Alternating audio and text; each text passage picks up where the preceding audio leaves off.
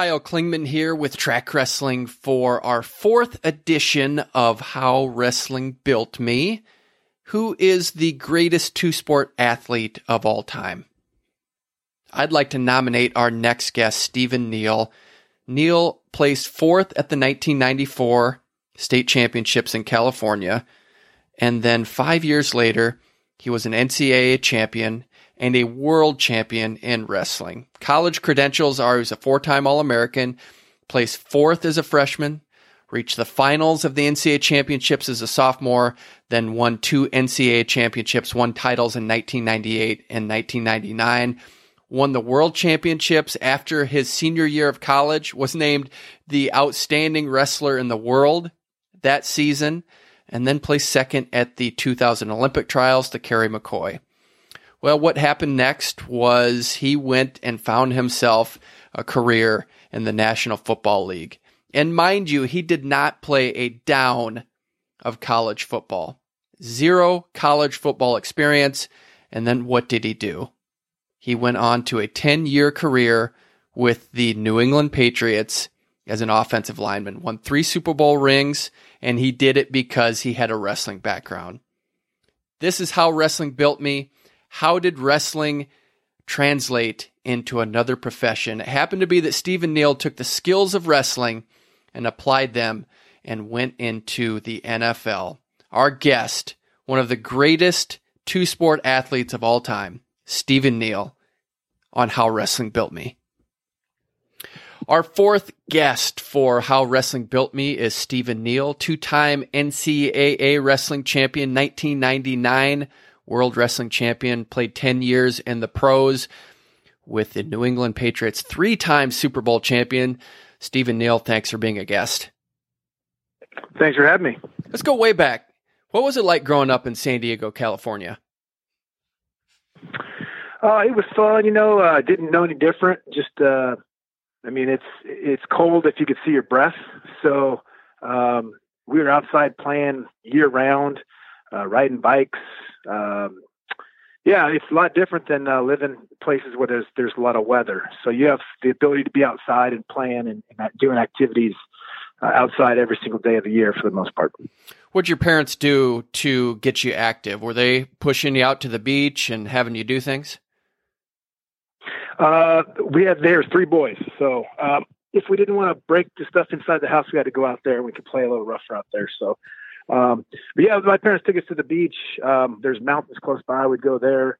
My dad used to take us on Saturdays. We'd go do some kind of an activity, whether it's we go play racquetball or basketball or home run derby or something. We were always doing stuff on Saturdays, just promoting the sport and the active lifestyle. I think my mom signed us up for fun runs, which aren't fun if you're competitive because you're trying to win. So yeah, just a lot of that kind of stuff. What were your parents like? Well, my mom was one of 10 kids. They came out from South Dakota when she was in middle school, and her dad was a real hard-working farmer. And when he came out to San Diego, he just got job after job after job and worked super hard. So, she's a hard worker. And then my dad, he was an athlete, and he came from hard work as well. So that was kind of just something that, you're going to, whatever you do, you're going to give it your all. And that's something that kind of stuck with me my whole life. What were the sports you started participating in at an early age? So early age, I remember doing t-ball one time, but that was really boring. And then we got into soccer. My dad didn't want me to do football because he thought I could get hurt before, high school age. So we did soccer. So that was about it. And then with my brothers, we did everything outside. We played football catch. We'd play pickle, with the baseball, throwing it back and forth, stealing bases. We were always inventing games too. We get baseball bats and pretend like we're playing hockey, hitting each other in the shins. Trying to hit the ball, but we were just real active. We had, all kinds of sporting equipment and would go out there and have some fun. Do you think that's a good model to develop later in life, is having a lot of different activities? I know there's a lot of talk about sports specialization. Do you feel like that's a good way to approach it? I think, in my personal opinion, I think it's good to go out there and compete at different things. Because for one, if you just stay in one sport and you get really good, you're not going to develop that yearning for knowledge. So when you go try a different sport, you might be behind other people, and you have to figure out, okay, I don't like losing. Why are they winning? And then you kind of develop a sense of how to figure out what they're doing so you can be more successful. So I think playing different sports is good, and you look forward to the next season. Like, you put your football away and you're like, all right, let's go into wrestling. You put your wrestling stuff away. Hey, let's go into track and field or swimming or whatever it is. And then, every new year you're kind of fresh into it. You might not hit your top in 9th, 10th or 11th grade, but maybe 12th grade, you get to college and you focus on something, then you really can develop the higher skills. Where along your journey did you find wrestling, and how did you find it? Yeah, so 9th grade, after my freshman, I was on JV football because our school didn't have a lot of participants. I was in a homeroom, and I had a buddy, Ross Matthews. He sits there, and he's like, hey, Steve, what sport are you going to do for the next sporting cycle? And I said, well, my dad played basketball in college, so I'll probably do basketball. And he told me, well, what about wrestling? I said, I don't know anything about wrestling. He said, all you need to know is that it's tougher than football. And so right then I was like, you got to be kidding me. Football is the toughest, because I didn't know anything about wrestling. So he challenged me to come out, and I went out there, and right away I knew it was a little bit different, but being stubborn, I wouldn't admit to him how tough wrestling was, because first day coach was like, put on your running shoes. We ran 2 miles, and we came in, put on your wrestling shoes, and started banging. So right then it was different, but like I said, being stubborn, I wouldn't admit it. I finally admitted it at the end of my freshman year. Coach gave me this little granite paperweight. It said Steve Neal, most improved. It had my name spelled wrong, but the thing was, I kind of got hooked to it, and that's when I started wrestling. I was able to stick with it. I'm glad I did, because it taught me so much. Did you stick with it because you genuinely liked it, or was it to prove people wrong? Well, I was talking to my dad, and he had never really been around wrestling. He's a basketball player, and he really just liked watching me go out there and fight and compete, because I didn't have any really skills or technique, but I just didn't want to lose. And so he encouraged me not to give it up.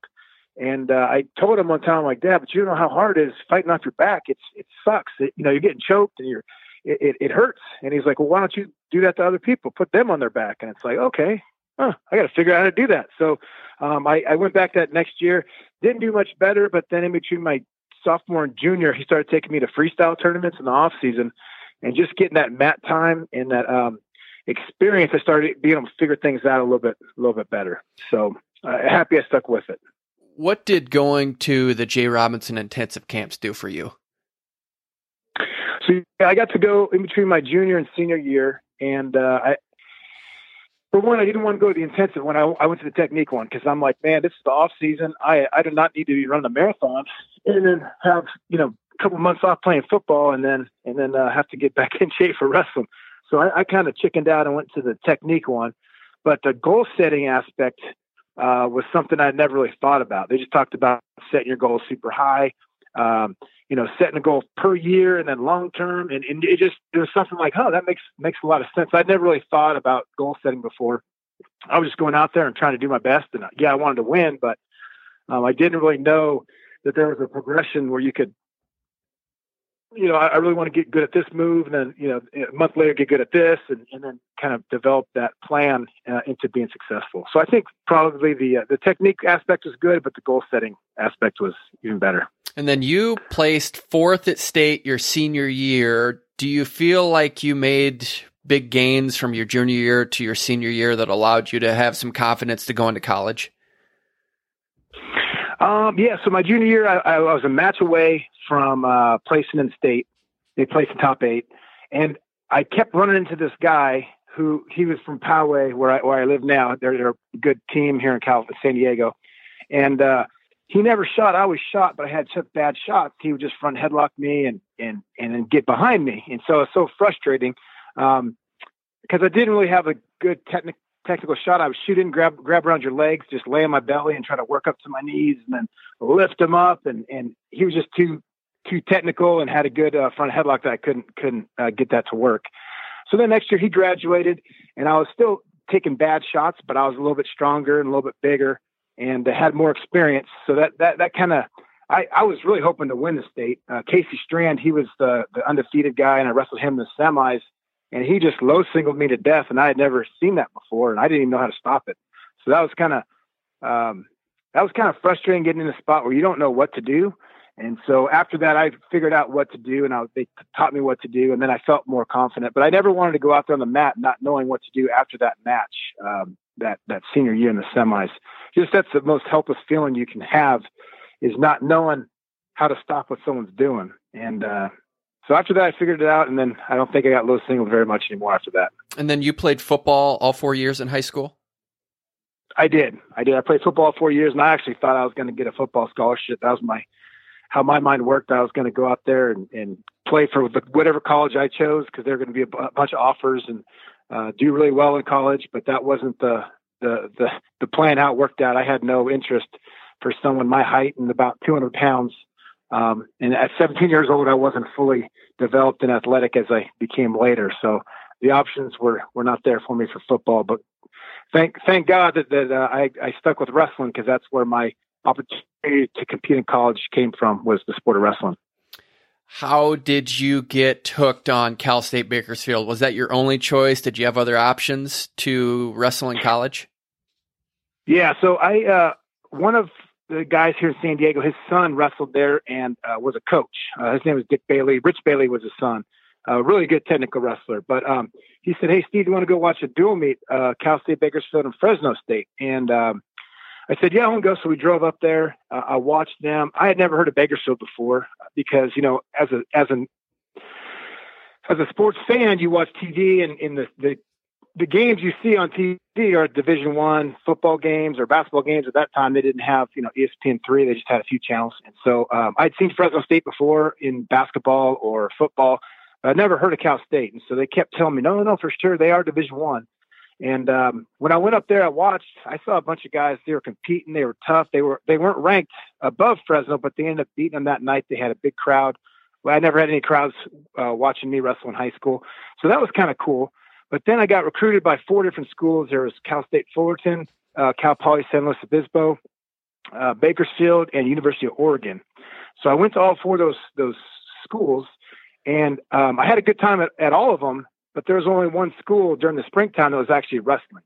So Bakersfield, they were in there, and they're banging, they're wrestling. The 190-pounder, Pascal Giroux, who in 96 took second in the country, dislocates his finger, comes running off by me, and I see his finger pointing the other way, and I'm thinking to myself, "Oh, this guy's done for a while." He comes back in, taped up, and goes back out there and starts wrestling again. And so right then is when I kind of thought, man, I want to be tough like these guys. I need to work to get to where I want to go. And these guys are here doing it. I want to be a part of this. So that's why I chose Bakersfield. And it turned out to be a good decision for me. You placed 4th at the state tournament at 189 pounds your senior year, as we mentioned. If you had to look back now, where would you say you were in your development? How good were you? Were you completely raw? Did you have some skills? How would you rate yourself? I was completely raw. I had no... It's funny. I just got a VCR and I was watching old tapes, and it's like I was embarrassed at what I was doing, rolling around, just flopping around. But the one thing, I had decent body control. So a lot of times I could end up on top against high school kids. But then once I got to college, none of that stuff worked. I would shoot in and I would try to circle away from my head instead of towards my head. So all the stuff I was doing was completely wrong. But the one thing I did have is I had the desire to win, the desire to fight, and not be afraid to get tired. And that's the perfect thing you need when you get into college. If you have those things, coaches can really work at that, and then they can mold you. And I think because I didn't focus on wrestling the whole time, that gave me the ability to really improve when I started to focus on wrestling full time. You redshirted your freshman year. What did you gain in that first year of competing in the room at Cal State Bakersfield? I gained a lot of technique and understanding of the moves. So my Coach Pope, he saw that I would just dive in there and grab a leg and try to finish. And so he gave me this video from John Azevedo, the penetration step video. And John was a Cal State athlete. He was coaching at Calvary Chapel, who was winning the state back in that time. And so I'd watch that thing every night, and then I'd go and do the drills in the practice room, changing levels, stepping with your front leg, you penetrating, hitting that knee, coming up with your trail leg, and your trail leg's not too far forward. It's there, behind you, so you can get that momentum to come up. And so I would just do these drills that whole season. I didn't have to worry about competing. There was a few tournaments I entered in, but I really worked on that shot and that penetration step, because I would dive in before. And so now I'm working on getting back up to my feet and finishing. And so that whole year, that was pretty much my main focus, was trying to get that penetration step and that shot where I'm changing levels, penetrating and coming up. And so I think that was my biggest game that first year, was that leg attack. The following season, you went to the NCAA championships. Actually had a couple good things go your way on the backside. You lost in the second round, and then you got a couple default wins, and you get all the way to the consolation finals for third place, lose to Tolly Thompson 4-3. You place fourth as a redshirt freshman. How do you feel like that season went? Your team did really well. You guys got a team trophy at Cal State Bakersfield. Did you feel like you were on the cusp of something after that redshirt freshman year? Yeah, the losses that I had, there was a couple of bad losses that I had. But for the most part, the guys I lost to, I was in most of those matches. I got beat by Billy Pierce pretty good. There was the guy from Wisconsin. He rode me the whole time when we were in Las Vegas. I lost a couple close ones to Aaron Richardson. The one I lost in the Nationals in the second round to the Seth Brady, I just don't think I was mentally ready for that one. But it was a 1-point match. And then I went out there against Tolly, and I wanted to give it my all. He was just more mature than I was. He was a better wrestler than I was, and I was kind of hanging. I was lucky to keep that one as close as I did. But I was really satisfied with the effort I gave all year. And I ended up with 8 losses, but I ended up taking 4th. And then my coach was so good, he's trying to motivate me. Hey, no one believes you can even get this close next year, because Kerry was coming back. Let's see if you can improve on your 4th place finish and try to win this thing. So I was so fortunate to have Daryl Pope as my coach. Just the motivational side, the technique side, and then the competition side. We practiced every day against each other. So it was a great situation I found myself in. Could you feel yourself getting better at wrestling? Oh, absolutely. So when I first got to Cal State, I was barely getting any takedowns. I might get one a week, and then just kept grinding and grinding. I think you get in those competitive rooms, and there's 2 ways you can go. You can either say, I don't like this, I'm going to find a way, or you just accept the fact that these guys are better, or they're bigger, or they're stronger. And I chose the first. I said, I'm not going to accept getting pounded every day. I'm going to fight, and I'm going to learn. And I asked each one of my teammates to show me their moves and teach me, so I could know what they're doing, and so I could use it on other people. And that's the one sad thing, because I've seen some people do it the other way, where they're just, especially competing against me, they got a 90-pounder, 77-pounder. It's like, you're just bigger than me. Well, that's never the attitude to have. I mean, I remember hearing stories about Dan Gable would challenge all the big guys because he wanted to be the best. So I was very fortunate to be in a situation where I had good coaching and in the mindset thing too. Coach Pope is always talking about get that first takedown, work on your penetration. And that helped me get more confidence. And then we trained super hard and then getting out there, it really translated in a competition. Where did that come from, that drive to improve? Do you think that's something you just had, or is it something your parents cultivated in you? How did you obtain that type of thinking? I think it's a combination of both, but I remember at a young age, every time I'd lose, I'd be crying. I'd be so mad and frustrated because I didn't want to lose, And so then when you don't want to lose, you go out there and you practice stuff. You lose in basketball, and then, you know what, I'm going to go shoot on the basket for an hour because I want to get good. I want to dribble. I want to do layups. And so, raising kids, my kids are fairly good, but they just don't take the time to do work outside of practice. And it's frustrating to me because you could be so much better if you, I don't say cared more, but if you did the little things and spent a little extra time, refining your game. So I think it's some from my parents, some from myself, and then definitely there was a lot up there in Bakersfield where, we're not going to let you off your back. You got to fight off. And so you just, you got to get through it, And so I think it's a combination of all those things. The next season, we go into your sophomore season. You place fourth as a freshman, and then you get second place at the Unidome in Cedar Falls, Iowa at the NCAA championships. There was a stall call. I've talked to people that they're still upset about that. In a way, they felt like it was a bad call. Take us through that moment against Kerry McCoy, a guy that you would compete against quite often. It was his senior year, only lost one match at heavyweight. What was it like getting to second place but not quite reaching your goals? Well, yeah. So they came out earlier in that year to Bakersfield for a dual meet, and he rode me for the entire second period. And so I lost the match 4-0 because it was 2-0, and then with 10 seconds left in the match, I just was shooting. He spun behind, so I lost 4-0 in Bakersfield. And so I knew I needed to be able to get away. I knew on my feet it was tough to score on. He was a real defensive wrestler. So that first period, I'm like, okay, I'm gonna get away, and that's gonna change the match. And so we were wrestling. I got dinged for a stall call in the first period, and yeah, I wasn't attacking, but neither was he. He did a good job of slapping the knees, which is a lot smarter than I was because I wasn't doing that. And so I got hit with the stall call in the first period. But you got to think 2 years before.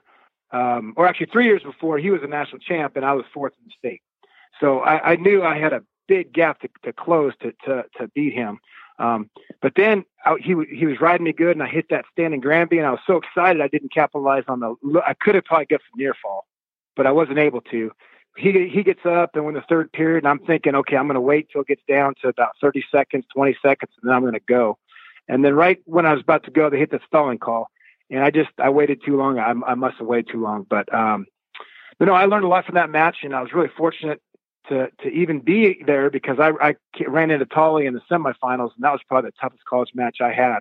He was on fire, and I was actually stalling on that match. I got hit for stalling a couple of times. I think gave up a point, but that was a great experience for me, and I learned that you know what? You can't let it be close and leave it in the ref's hands. You guys got to go and find a way to separate yourself so that situation doesn't happen again.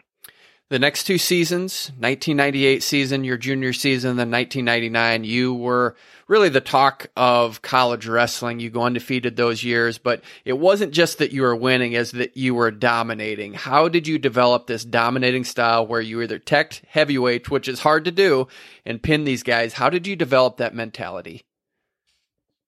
Well, my wrestling partner and coach, Daryl Pope, at the end of each season, so just to take it back to that McCoy year, that whole season, he's like, hey, Steve, no one expects you to win it this year. They expect you to win it after. So you got to go out there and you got to win it. So he's like, when you win it this year, we need to teach you the backflip so you can hit a backflip. So the entire season, I'm working on this backflip so I can hit. So after I beat McCoy, I can do this backflip. So he had it in my mind I was going to win, and I had it in my mind I was going to win. And we had this plan, and then once I won, I was going to hit this backflip. So that was the whole sophomore season. The junior season, he's like, hey, everyone knows you're going to win this thing. You got to go out there, and you got to show them that you're the best wrestler in the whole nation. You got to dominate. And so it was just having that guy in my ear every single day. Hey, you got to cut him. You got to take him down again. In practice, hey, there's 10 seconds left. Cut him, take him down. So we're just working on stuff the entire season to try to wrestle that style. And so then that carried over to the next year. And it's like, hey, we got to pin as many people as possible. I think my senior season, it was like, you can't give up one reversal or takedown the entire season. And I fell short of that goal. I got reversed in the Pac-10 finals. That was the only point beside a escape I gave up the entire season. So having those goals outside of just winning really helped me to work harder in practice and to try to set myself apart. And I'm actually watching old films, and every single time I walk off the mat, I'm upset about something, So I just wasn't satisfied just winning. And I think that helped me to have the career that I had. Do you feel like you carried a responsibility for, especially home dual meets, to put an entertaining product on the mat so fans would show up? Oh, absolutely. We didn't have a big fan base like you do in a lot of the Big Ten schools. And so we had to go out there and perform. And I think people can recognize, whether you win or you lose, that you're giving the maximum effort and you're trying and you're being tough. So we try to bring that brand of wrestling to Bakersfield. and a lot of people would come out and support and watch, and then have pride of our city that we can compete against some of these good, well-known schools. So yeah, definitely we try to have that influence people to want to come out and to stay wrestling fans. And then 1998 NCAA championship finals, you put up 20 points. And as we know, for a heavyweight match, I think until David Taylor, that was the most points for one person. I think it tied Randy Lewis as well. How do you put up that points? How do you make sure you keep on it in the national finals to keep the intensity so you put up that many points on the board?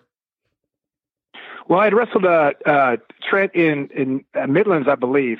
And I just remember I could take him down. Our styles were, I could change levels. I could penetrate. I could get there. And if you watch that match, I'm looking at the corner because I'm wanting to cut him. But Coach Kerr, I think this is the first time he'd been in the finals in a little while. And I think he was more nervous than I was. So I wanted to just keep cutting and taking him down, take down, because I just felt like it was my time, because I was supposed to wrestle Aaron Richardson, who was, for me, it was a lot tougher matchup. And so once I got, Trent in the finals, I felt really confident. I just wanted to go put on a show and just get after it. So I didn't get the opportunity to get after it till later. I think I had probably 3 minutes of riding time because Coach wanted me to stay on him. So I just, like I said, I had that mindset from Daryl Pope, go out there and dominate. And I felt the matchup was a really good matchup for me. And it turned out to be. So I had a pretty good night of sleep after the semis when I saw that he beat three good guys to get to me. So he had a good game plan, but I felt really confident going into that match. The next season, your senior season, 1999, you're the top dog. You're expected to win, but at the national duels, there's a guy named Brock Lesnar who comes on the scene, and he really takes college wrestling by storm. He pins Wes Hand. He flexes. You guys were at the national duels too. I think you guys might have went 0-2. So there was a time where Brock Lesnar was the talk of college wrestling. Do you remember that moment and what it was like to have another guy on the scene that was going to potentially push you? Yeah, for sure. So I was pretty excited about the All-Star duels because I figured, you know what, I'm going to get a chance to feel this guy out, see what he's all about. And then he didn't. I don't know what happened, but maybe Minnesota was busy or something, and I ended up wrestling, I think, John Henry Ward from Oklahoma. So I didn't get that shot. And then we got into the tournament, and I remember he pinned his guy, pinned my guy, and it was, leading up to the finals, and he was definitely a force looking at him. Just he looked different than any other heavyweight, and fairly athletic as well. So it was definitely going to be a good matchup in the finals if we could both get there, and we did. So it was not the way I think either of us wanted it to go, but kind of a boring match. And I think with so much riding on the line, because, he wins, Minnesota wins the team title, and Iowa was cheering for me to win because then they would win the team title. And so it turned out to be a real boring match, unfortunately. But do you remember that, though, with Brock? Did you feel like, hey, this guy's getting a lot of credit and it's a little bit of a threat? As a competitor, do you take that personal? Not really, because, at some point we're going to wrestle and we're going to figure out who is better. So that's one thing in the NFL they always talk about. They used to talk smack to each other before Coach Belichick kind of made it where everyone respects their opponent. But I'm going to do my talking on Sunday. I'm not going to talk beforehand. And yeah, I'm going to show everybody. So it didn't bother me that he was getting looked at because he was pinning guys that were really tough. So it didn't bother me at all that he was getting the highlights that he was getting. So he definitely had earned them. So, how strong was Brock Lesnar? He was pretty strong. He had a really low stance. And then I shot in. I had a good move, and I was going for a pin. And as I let go of my hands and try to lift his arm, he got his hips out, and then he's able to escape that takedown. And then he shot in right away. I spun behind, and right then it was 2-1. And so I was waiting for him to attack, but we never really got too much. After that, it was like I said, I didn't attack because I was expecting him to, and then we just kind of stood there. And then, we didn't really wrestle. It didn't put on a show, but everyone stayed because the team title was in the balance. So, but he was a powerful, strong guy, and he had a good low stance and didn't want to come out of the stance. So I just kind of waited, and he waited, and then we ran out of time. So, and then you flexed afterward. I'm assuming that was in just a response to him flexing at the national duels. Was that what you were doing? it could have been. I can't. I was just so excited to win. Like I said, it could have been. I can't really remember, to be honest with you, what I was thinking at that time. But yeah. So got a little flex, like, yeah, I got muscles too. And then walked off, and I really wasn't even winded after that one because we didn't do very much. So I should have probably pushed the pace. And my coach was really upset with me, Coach Kerr, because I didn't attack more and wrestle the way I could have. And at the time I was like, whatever, coach. But looking back, and he was right. I should have just gone out there and just laid it on the line, because no one had ever really. I don't think anyone ever really wrestled at the pace I wrestled at against him. And it would have been fun to see, maybe he stops 1 or 2 shots, but, you barrage someone with 20 shots, a couple of them are going to go. Why do you think you didn't lay it on the line? I think I just thought he was going to come, because if I was in his situation and my team needed me to win, I'm coming. And it never happened. So I was waiting for something to happen, and it just didn't come. So, looking back, like I said, I wish I would have wrestled it differently, but it is what it is. Can't go change the past. So, and then a few months later, you make the world team. You win the world championships. Do you feel like you were pretty adept at freestyle wrestling at that point? Well, I had always enjoyed freestyle wrestling because it's more of an explosive sport. There's not as much control, and so I really liked, maybe you don't get the takedown, but you expose their shoulders, and so I like that aspect. I was not very good on bottom, but I was pretty good on my feet, and so that really made up for a lot of my weaknesses. And the parterre position, I was able to get away with a lot of things because of my neutral wrestling. So I enjoy freestyle. You're known for your blast double leg. What is the art to a great double leg takedown?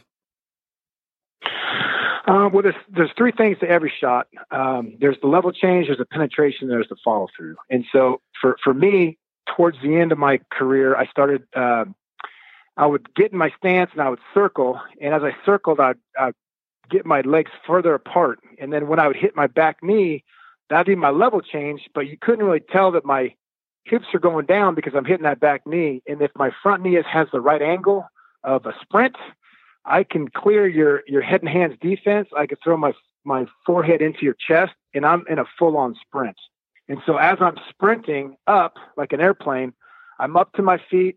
I'm knocking my opponent's shoulders back over their hips. And as I keep sprinting, they just go up into the air, and then they fall down. So it looks like I'm way more powerful and quicker than them, but the technique is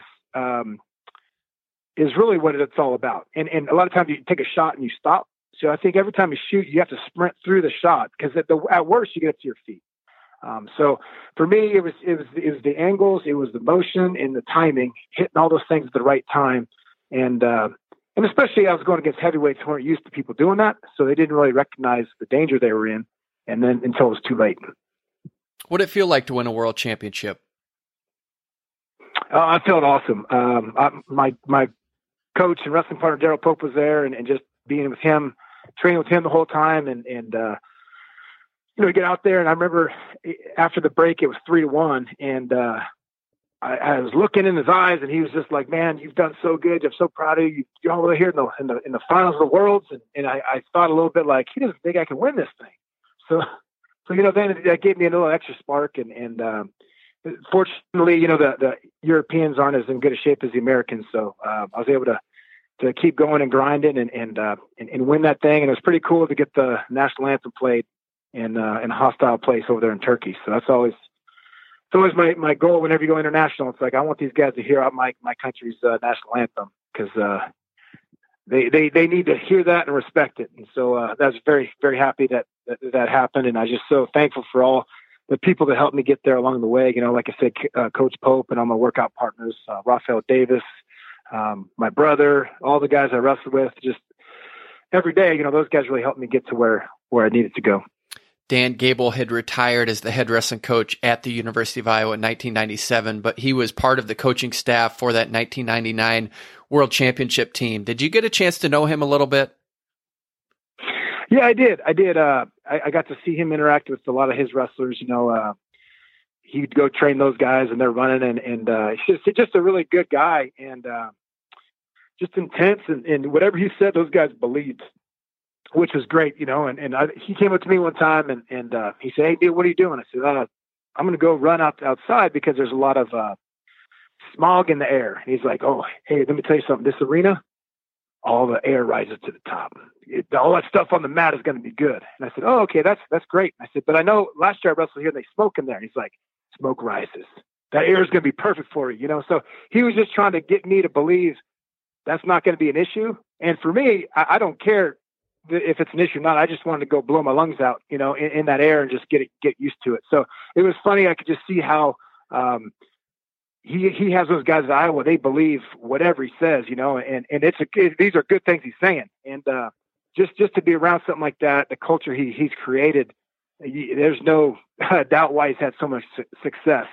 So it was fun to watch him coaching all those guys. And John Smith was there. He had a little different way to coaching guys. And so it was kind of good watching all these legends, and then there's me and Daryl Pope. We're just sitting there watching it all. So it was pretty cool to be in that environment.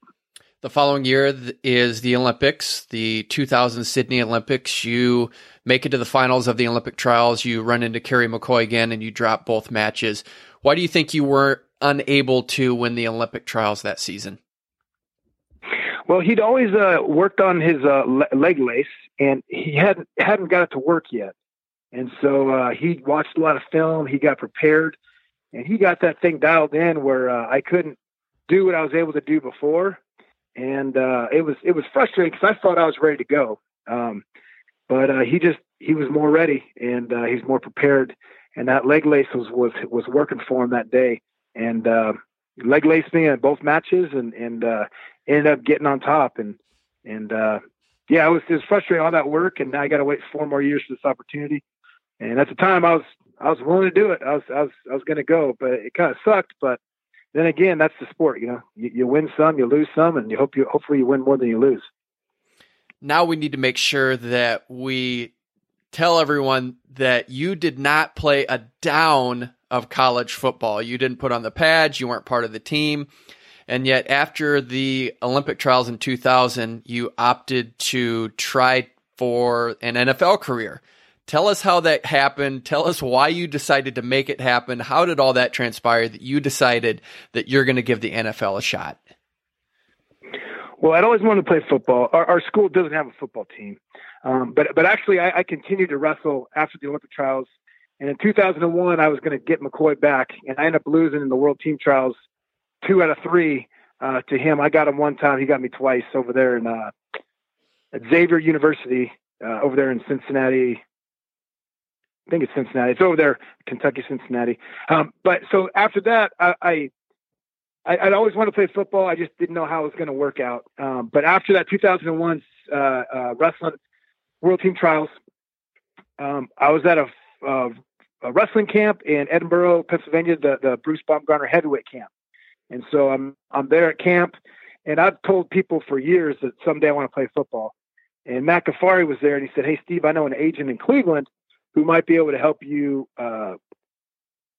get you an opportunity to play football." So I said, "Okay." So we call him. We're in the dorm rooms in Edinburgh. We call him up. I'm talking to him, and he said, "Hey, are you that guy that wrestled a few years back in Cleveland, heavyweight in the blue singlet?" And I said, "Yeah." He said, "Well, I was there at that match, and I think you might have some skills, but I'd love for you to come up here to Cleveland, and we'll go to Columbus, and I have a strength coach that can work you out, and he can let me know if he thinks you have the skills to play in the NFL." So with Coach Baumgartner, we all had to sign agreements that we were going to be there the whole camp. And Matt and I went to him and said, "Hey, Bruce, we got this opportunity for Steve to try to play football. Can we leave a day early or 2 days early?" So he let us escape on July 4th, a day early. And I met this guy, and he has me work out for the strength coach. And the guy says, "Yeah, I think he has the ability." So Neal Kornitz happens to represent Bill Belichick, who was in his second year for the Patriots. So Neal calls Bill and says, "Hey, can you work this guy out as a favor to me?" And then next thing you know, I'm in Foxborough working out for the Patriots, who the year before we're 5-11. And this is in July. So training camp's right around the corner. So they told me after I did the workouts, they said, hey, training camp starts in a week or two. Go home, get your stuff. If you can pass the conditioning test, we'll let you into camp. So, as a wrestler, are you kidding me? Pass football conditioning? So I was able to pass that test pretty easy. And I got to go into camp and pretend I was a football player for a few weeks. So it was a lot of fun. I've seen the comment where Bill Belichick says you didn't know how to put your pads on. That might be a little bit of a stretch, but how green were you going into that? I hadn't played football since 1993. And so now we're over here, the 93, 94 year in high school. So now we're talking about, we're in 2001. But it had been a long time. And in high school, you have to wear a lot more pads than you have to in college and the pros because, you're younger. So I remember going up to our equipment guy and I said, hey, I don't have a girdle and hip pads. And he's like, buddy, you don't wear those around here. And I wouldn't give them to you because everyone would make fun of you. So, I didn't really know all that much. But I did know that I had good conditioning. I had good balance. I had good footwork. I had a lot of good things. The only bad thing is I just didn't know how to play football. So I just went out there with the attitude, I'm going to show these guys what I can do. And I was fortunate that I was able to show them some of the things. And one time comes in mind where we had conditioning at the end of practice. And you run conditioning by the group. So you have all the fast guys, the skill guys, they call them, the wide receivers and the DBs. They're all running. They have to go over and back across the field, let's just say 15 seconds. Then you have the linebackers, tight ends, quarterbacks, running backs. The bigger guys, they have to go over and back in 17 or 18 seconds. And the big guys have 20 or 21 to go over and back. Well, I knew that I was in better shape than all these guys, so I had to show the coaches what I could do. So I sprint as fast as I could there and back. And I think I was, closer to the DB time than the other times. And coaches are looking around like, well, this is different. The guys on my team were mad. They thought I was trying to show them up, but I'm just trying to show the coaches what I could do because I can't play football right now. So I did that for the 8 or 10 sprints we had. Never broke stride because, wrestling conditioning is a little different. And I think that kind of sent a message to them that, I don't know what I'm doing right now, but I'm willing to work hard and I have a lot of good things that I can do, just not football yet. What is the difference between wrestling conditioning and football conditioning? Well, football, it's a little bit different what position you play. But in wrestling, you don't get 30 seconds between plays. You're grinding the whole time. And I think the one thing with football, there's 22 guys out there on the football field, so you're getting hit from all angles. You get hurt more because you can't control what's around you like you can in wrestling. But that wrestling conditioning, you're out there by yourself. There's nowhere to hide. If you get tired, everyone sees. So you put in so much extra work so that when people see you, they don't feel that there's a weakness in your game. Where in football, offensive line, you can be tired. You can block for 2 seconds and let off. The guy makes a play, but no one's, hey, you got a good fit. So I think it's a lot different. Wrestling is the best conditioning I've ever been in. So I think the wrestling is far more, it's definitely the hardest sport I've ever done. So we know the conditioning and the grit and the toughness from wrestling applies, but do the skills, some of those precise things you need to be able to do to block, did those apply to football? So yeah, they're called different things in football, but you always talk about level change in wrestling, and they talk about pad level in football. So if I'm trying to knock my guy back, I need to have my head below their head, my hands, and I got to have my hands inside, which you talk about hand fighting. You always want your hands inside wrestling. So all those type of things. And then the leverage. So, when you're wrestling someone, they're about to spin, you've been wrestling for so long, you have that feel. So in football, I'm getting into someone, I feel their body about to move. I'm adjusting my lower part of my body to not let them get by me. So many things in wrestling helped me with football. Now I couldn't do my wrestling moves because, you probably get in trouble doing that stuff, but just the amount of time, the hours I had actually touching another human being in wrestling and understanding where they're going to go. When you're wrestling someone, I could sit there and I could tell you, okay, he's about to shoot right now. And they shoot, cause you're just sitting there, you wrestle. So it's really easy to kind of see what they're about to do before they do it because of the experience I had from wrestling. So yeah, all that stuff transferred over really well. And I would encourage every single football player, if you want to be a better football player, go in that wrestling room. You don't have to compete, but just go in there and learn what it feels like to be actually touching someone for 30, 40, 50 an hour each day in practice instead of the 2 minutes of physical contact in football per practice. So we know going back, you placed fourth at the state wrestling championships, and then within 5 years, you're a world champion. So you make these exponential gains, but it has to be a little bit quicker than that. You're essentially a football neophyte. How did you pick it up? How did you finally get to that point where you're NFL ready virtually in one season? Man, I had a lot of trust by the coaches. They believed in me. They saw my work ethic, my determination, and my desire, and so they were willing to work with me extra. So I actually, that first year I got cut from the Patriots after the third preseason game. So I was with them for 5 weeks, and Bill Belichick and Scott Pioli, our GM at the time, they brought me in. They said, "Hey, Steve, man, we love everything about you except you don't know how to play football." I said, "Well, I've had a great time. I appreciate this." They said, "But the one thing, this year we need football players, but next year we want to bring you in February and March when the offseason starts. We want to teach you how to play." And so I said, "Hey, guys, thank you for this great opportunity. I don't know if they're going to call me back or not. Maybe they're just being nice." But then as soon as I got back to Bakersfield, I flew home. My agent called, Neal, and he said, "Hey, the Eagles want you on practice squad." So I got to go to the Philadelphia Eagles because Chuck Bednarik's a huge Lehigh wrestling fan. And he told those guys, "Hey, if you see this guy's name, bring him in. He could be a great player." So got to go there, and I actually learned what they did week to week. So in wrestling, you have two speeds. You're drilling or you're going live. In football, they have a whole bunch of different speeds. Their live is actually competition.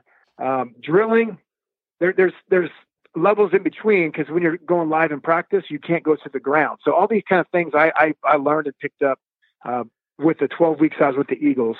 And then later that season, they called me up and said, "Steve, want to bring you back to security for next year." So I went back to the Patriots, and then that was the first year they won the Super Bowl. So I was able to hang around these guys, observe, and kind of learn what was going on and figure things out on my own. And then the coaches really poured into me because they saw I had that desire and the attitude of trying to learn this stuff. And so I think they saw the skills I had, and then they knew that they were good enough coaches that they could transfer them and make it work for me in a different sport. Bill Belichick is known for taking what appear to be marginal guys and building them into something special. Could you have done this anywhere other than New England? I'm not sure if I would have got the same opportunities. I know Bill's always looking long term, and so sometimes that means, "Hey, I don't think you have more than 2 years left, so we're going to part ways." Or, "Hey, you're not where you need to be now, but I think we can get you where we want you to be." And for me, I think because I had success at an individual sport, I really love the team aspect. Tell me what you want me to do, and I'll do it. Because when the team wins in football, everyone gets a Super Bowl ring. Everyone's a champ. Not, if one guy wins from your team, all your workout partners, they're happy, but they get no recognition. So I was really happy to do my role and do it the best I could. And I was fortunate that they saw that in me, and they kept me around for as long as they did. What does Bill Belichick do right to make him possibly the greatest football coach ever? I think the one thing that maybe other people don't look for, a lot of times they look for the talent, the skills, all that stuff, but I think they truly look for the desire for people to win. Because to be honest, if they would have paid me $2 or no money and said, "Hey, come play football," I would have gone and played football. And at New England, you have a bunch of people that the money's great, but they're there because they want to win and they want to be the best. And I think when you have those type of people all together and they see things for, "Hey, if we all work together, we can get to this goal." We might not be all the best, greatest athletes, but we really want to win. And you get those guys all together, I think you can be pretty successful. So you're telling me the financial component for you wasn't part of the driving force to go into the NFL?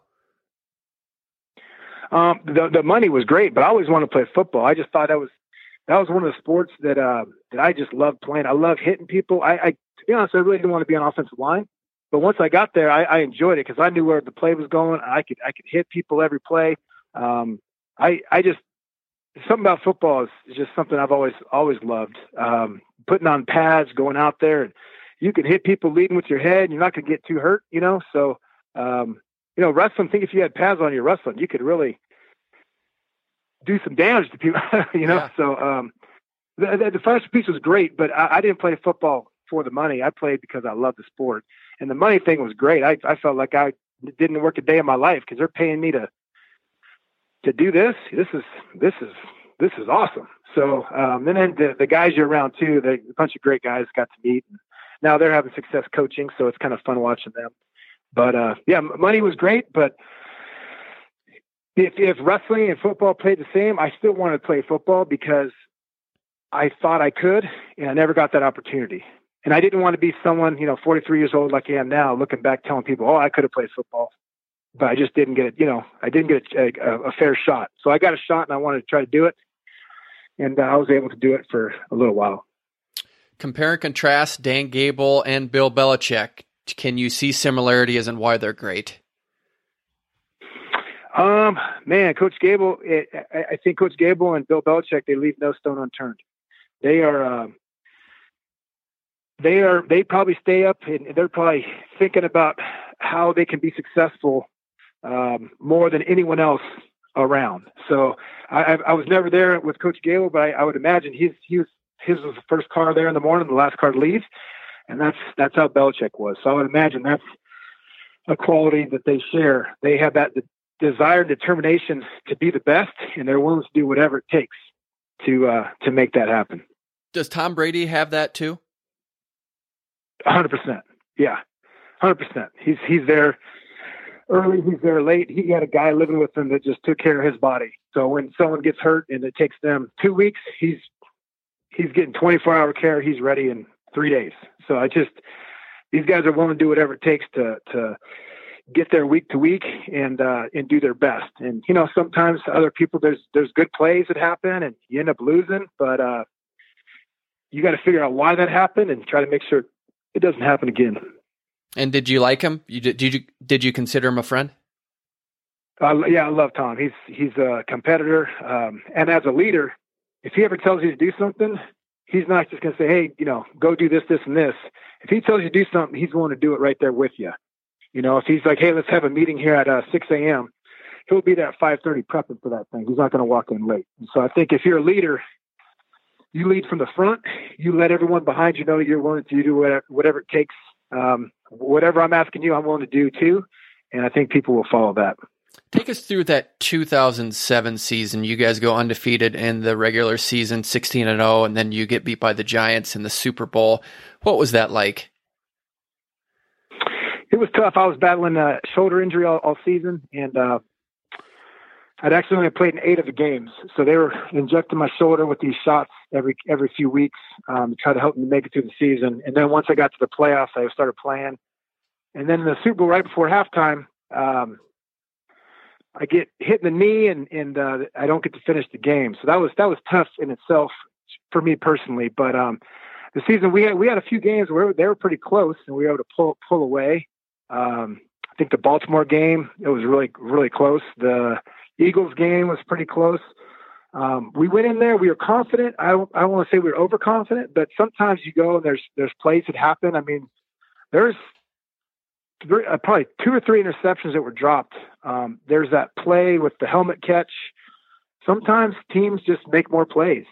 You look back in 2001, no one thought the Patriots could beat the Rams, and the Patriots made a few more plays, and the Rams had a couple things go against them, and we were able to beat them in 2001. So it sucked, but that's life sometimes. It sucked not making the Olympics, but that sun came up the next day, and you just got to keep moving on. So, but yeah, it was fun that whole season. I felt the worst for 3 individuals on that team. You have Junior Seau, you have Randy Moss, and you have Wes Welker. These guys came over there, big parts of the team.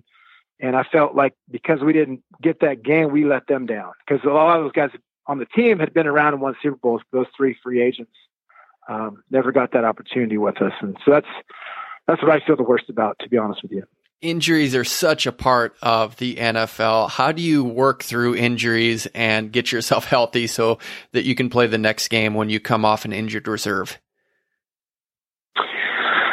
So yeah, when you get injured, there's treatment. You're doing treatments like 3, 4, 5 times a day. You go in there early, and then between each meetings, they go in there and you get ice, you get stem, you get massaged, you get whatever it takes. They get you in the pool if your knees are hurt and get you trying to move in. You're on the treadmills. You can if they have harnesses if it's your lower body. Shoulders, after I hurt my shoulders, they put these shoulder straps on me for every single game and every single practice, where I couldn't really move that well, but it would kind of protect my shoulders. So and then the off season, you're over here battling. If you have surgery, you're trying to get back as quick as you can, but you don't want to go too fast. So that's the one thing with football. I tell people, it's like you're going to be getting in. If you're just the regular season, you have 16 car accidents each week you have to prepare for, and then you have to get through that week and then get ready for that next game and have another car wreck. So it's a long season, but that's the one thing about football. That's probably the toughest thing about football is knowing you're going to be hurt, knowing you're not going to be 100%, but you still have to go and give it your best and compete. So it's similar like that in wrestling. You're cutting weight, but it's definitely different in football. When did you know it was time to retire? Well, I wanted to keep playing, but in 2009, I believe, was my last year of my contract, and we lost to Baltimore in the wild card game. And I was really contemplating coming back or not, and I was just like, man, I don't know if my body can make it or not. But then Coach Belichick called me up. He gave me a couple months after the season, and we were talking. And he said, "Hey, Steve, we know you can't make a full year on the offensive line, but we have another proposition for you." I said, "Okay, what do you think?" He's like, "We could make you a tight end and a fullback, and you could be on the edge, or you could be, in motion. You could do the wham, the trap blocks." And I said, that actually sounds like a good idea. That sounds like fun. But because of football and everyone gets hurt, we had an injury and a holdout, and those two guys are both guards. And so I got put on the offensive line. And after 8 games, I was hurt again, and I had to have shoulder surgery. And then after that surgery, I was excited. I'm like, okay, next year it's going to go back to tight end fullback. But the doctor pretty much said there's nothing left to fix. If I got hurt again, I need a replacement. And so that's where I'm at now. I just had a replacement a year ago. He was right. The next surgery I'd have would be a replaced shoulder. So I might have played a year too long, but I have no regrets. I wish I had more use of my shoulders, but I had so much fun going out there playing sports I loved. And the 2 sports I picked, I guess, aren't too good on your joints anyways. So I get what I deserve. Did you ever use your wrestling during practice or in football where it was just actually, all right, I'm in wrestling mode right now. I have to use my skills as a wrestler? I think the one thing, there's one time where I knee picked a guy and he was about to fall down, so I had to back off because I didn't want to get called for holding. We were downfield, we were running, I had an underhook, and I'm like, oh, and I touched the knee and I let go. But probably the one play where I used it the most was in field goal. We're doing the field goal, and those guys are coming. But for me, I'm in a low stance, and as soon as I step, I'm ducking my head. I'm kind of peeking out, but I have my head underneath them, and then I could just. No one was ever able to get any pressure through me and my the tackle I was next to, because I showed him what I was doing. They couldn't get any pressure on that side, but it was that's where I felt like I was actually wrestling, because you sit here, you step, you're changing levels, you're coming up, and then you're driving in. So it wasn't really a double leg, but it had that little bit of a feel every time we did the field goal protection. Did most people on the team know about your wrestling and know not to mess with you? Yeah, they did. So about my first training camp, like I mentioned, there's 22 guys out there, and I was on defensive line to start. Then they moved to offensive line, and I'm running out there, and I'm trying to block this guy, and I trip. And as I'm falling, I run into this guy's legs, and he thinks I'm trying to cut block him. That's what they call it when you dive with the legs. You definitely don't do that in practice. So he gets up, and he starts throwing blows, and I get up, and I change levels, double leg him to his back, and then I'm not trying to hurt him. I'm just trying to stop him from throwing blows. And so after that happened, they're like, "Oh, don't mess with this guy, because he can do some things." And then the guy watched the film, and he apologized. He said, "I thought you were trying to take me out, but I see you tripped." So that was the one incident I had. And then from then on, it was, nobody really messed with me at all, but I think they respected the sport when they saw that on film. Let's come full circle on this then and just talk about how wrestling does apply to your ability to play in the NFL. So you had a great wrestling career, didn't play down of college football, but then you get into the NFL. Just walk us through exactly and specifically as you can how wrestling gave you that ability to play in the National Football League. Well, I think the amount of hours, days, weeks of actual physical contact prepared me for football, as far as getting my hands in the right spots, feeling what my opponent's going to do, and being able to react to that before they can get there. That'd be one thing. I think my level change, so the pad level, and being able to, in the running game, get underneath guys and drive them, that was there. My body awareness and my footwork through, attacking on my feet was there to help me to be a great pass blocker, where I could have my weight inside. I could move side to side and no one's going to get by me. The hand fighting, getting my hands inside, where on pass blocks, they're trying to chop your hands down, and I'm able to keep hand fighting and get my hands on the chest and drive them back. Just my determination in wrestling. I didn't want to give one takedown. I didn't want to give any pressure, any sack, and just that kind of a mindset. And then I don't think I ever really felt like I was tired playing football. You're out there for a long time and it's tiring, but I never felt like I was so exhausted that I couldn't go another play. And I think in wrestling, it teaches you to keep competing and keep fighting when you're tired. So I think all those things, and probably even more, really helped me to not only get to play for a little bit in the NFL, but get to play for a long time with a really good team. What's the difference in wrestling culture versus football culture? Yeah, I think in wrestling, you kind of know where you stand in life.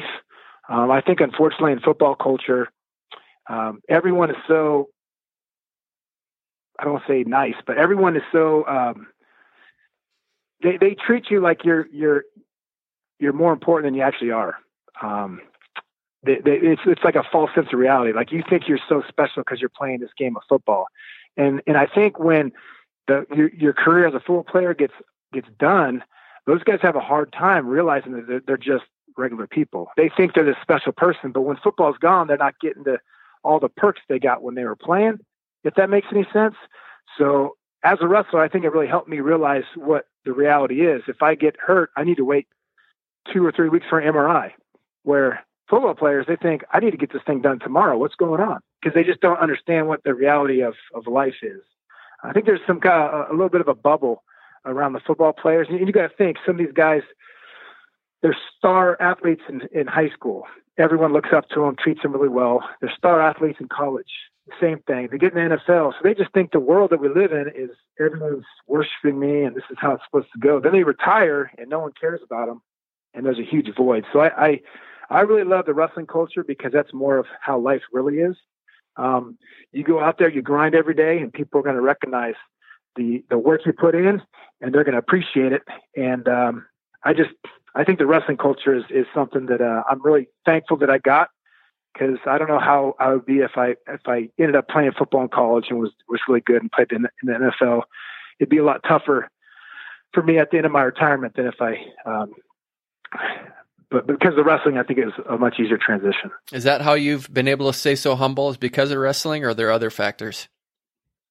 I think how I was raised. I don't think anyone's more important than me, and I don't think anyone's less important than me. I think we're all created in God's image, and I think we all have a purpose on this planet. We all have a reason why we're here, and the key is we got to figure out what our strengths and weaknesses are, and what gifts we have, and we've got to try to use those gifts to the best of our ability to make this place a better place. And fortunately for me, I found some of my gifts were in athletics, and I was able to use them. And now, because what athletics has given me, I'm able to go back and talk to kids and try to give them hope and let them know that they can do some awesome things. They just got to figure out what they're good at, So it's very, very fun to get to go and see kids where I was at, especially the that ninth grade year when I made a choice to walk in the wrestling room that was going to change my life forever. So it's fun to see and let them know that decisions they make today can have a big influence on their lives forever.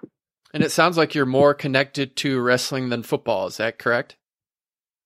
Oh, absolutely. The one thing in wrestling, I'm actually helping out at our church. We have a high school. We have 3 wrestlers, so I go there most days.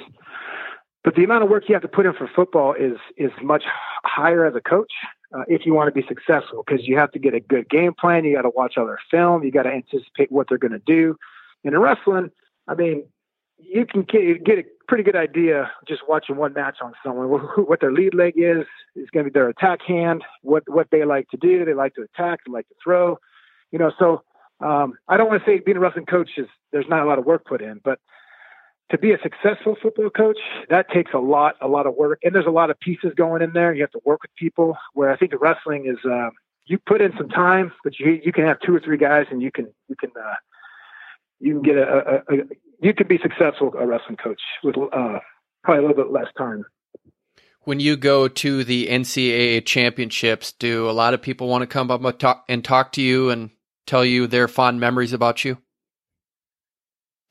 Yeah, it's pretty cool. You get to go there and you get to meet a lot of fans. And a lot of times I think they remember the stories a little bit better than they actually were. But I've learned to just listen to them and not correct them if they're doing a couple extra points or any of that kind of stuff. But yeah, it's fun. There's nothing like wrestling people, and I'm wrestling people myself. So it's always good to go back there, see a bunch of old friends, and share time, and then watching the new guys coming up and seeing the great teams and the great battles. I mean, this year is going to be a great NCAA tournament over there in Minnesota. Not sure about the setup. A little bummed about that, but it's going to be a great competition, and it just seems like it just keeps getting better and better year after year.